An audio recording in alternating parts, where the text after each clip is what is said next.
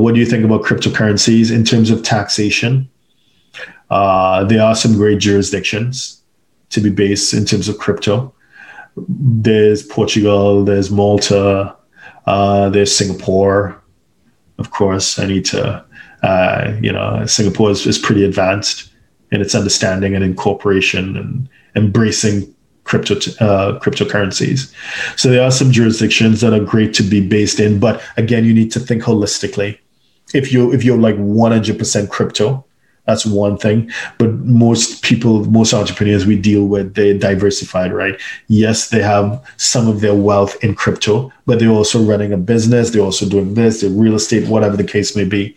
So there are some jurisdictions that treat crypto well, but you have to look at the other side of the coin, right? How do they treat your other asset classes? But if the only asset you own is crypto, then yeah. But you have to look, I would say look holistically at everything.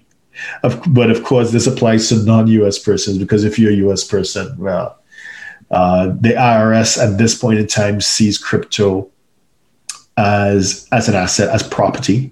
It doesn't see it as a currency, as Portugal does. Portugal, for example, sees it as a currency. I think Switzerland as well.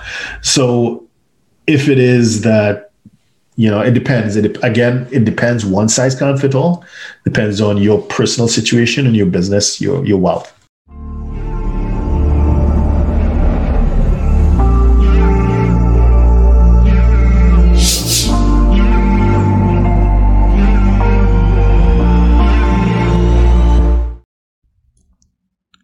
Please subscribe, like, share, and comment below.